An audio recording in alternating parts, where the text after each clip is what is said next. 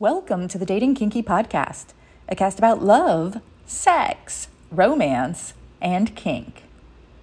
I'm feeling good today. It's a beautiful morning. My cat is on my feet, and I get to reference Up, one of the best, in my humble opinion, animated movies ever. I mean, it has talking dogs.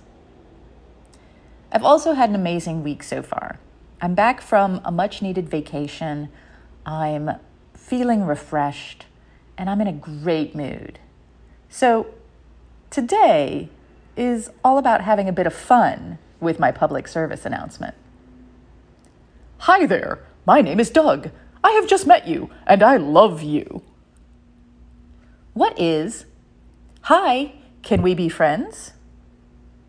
What is, hi, could I be your slave? What is, hello, do you need someone to worship you? What is, I will lick you head to toe?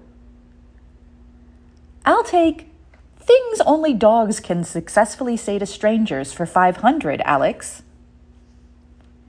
It's another case of I'm online and I can do anything-itis, where somehow moving to the internet space drains the thinky parts from the head, puts firecrackers in their place, and makes people run around sending friend requests to people they've never met, often without a message, saying grotesque things on photos about what they would do to you, making sexualized comments in webinars, and offering their entire body, even non-consensually, to people they've never spoken to before.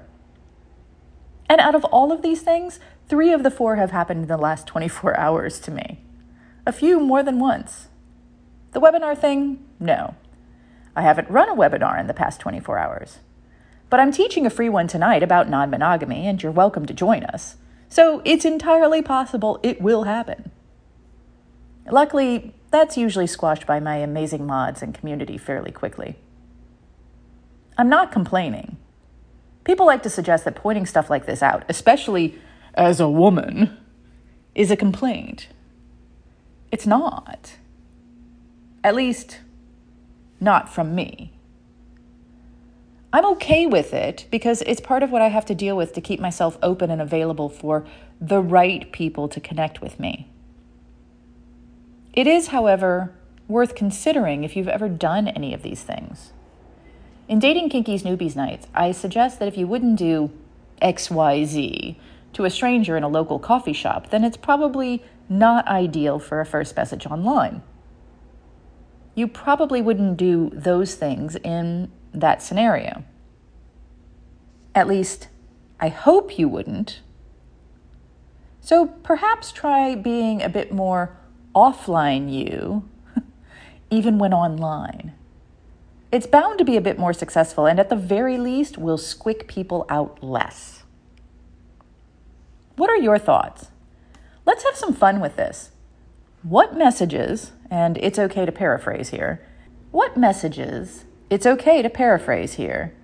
have you gotten online that a friendly dog could get away with, but that humans should most definitely avoid? Thank you for joining me today. If you loved this episode, please share it with others who would enjoy it. And please do join me at datingkinky.com and on our new apps available in the Google Play and Apple App Stores. We're built by Kinksters for Kinksters, poly, queer, trans folk, and anyone not quite vanilla. And we're free. Find me on FetLife as Nookie Notes and on Twitter, Pinterest, YouTube, Facebook, and Medium as Dating Kinky. We are on Instagram as Dating Kinky Official, all one word. Have a kinky day, and I'll catch you next episode.